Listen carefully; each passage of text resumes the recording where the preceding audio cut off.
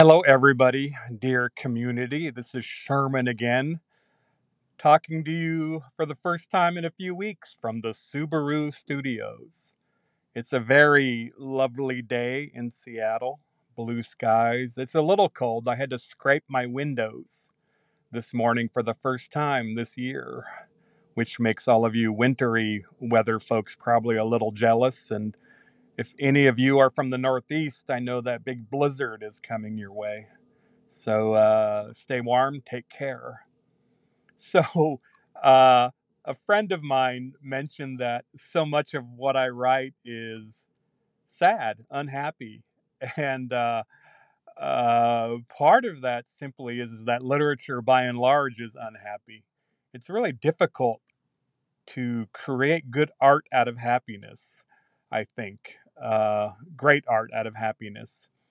But also, just on a basic level, I'm a melancholic person. I deal with sadness all the time. After a few years of intense therapy, I've realized that I operate at a certain level of sadness as a default. So that's certainly reflected in my work. But uh, in in honor of my friend and another friend of his who mentioned that my stuff is sad, I wanted to write something happy. And this is literally something happy. And it's funny because this is about a certain ceremonial dance among my tribe, the Spokane Indians.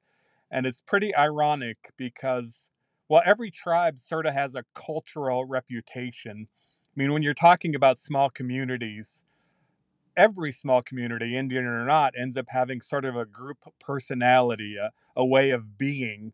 Of course, inside of that, individuals are individuals, but there's still a group identity. And the group identity of my tribe, the Spokanes, is about us being mean, verbally quick and mean. So it's funny that we, of all the tribes, all the Salish tribes in the Pacific Northwest, are the creators and placeholders and owners and practitioners of this one particular ceremonial dance. So this poem is about happiness, literally, and about my tribe and about who we are at our best. So here it is. It's called Happy Dance. My tribe, the Spokanes, do a happy dance. Yes, it's called a happy dance. And yes, we two step in a circle to the powwow drum, drum, drum beat. And then, with laughter and screams of delight, we rush toward the center. We collapse the circle and become one mass of happy Spokanes.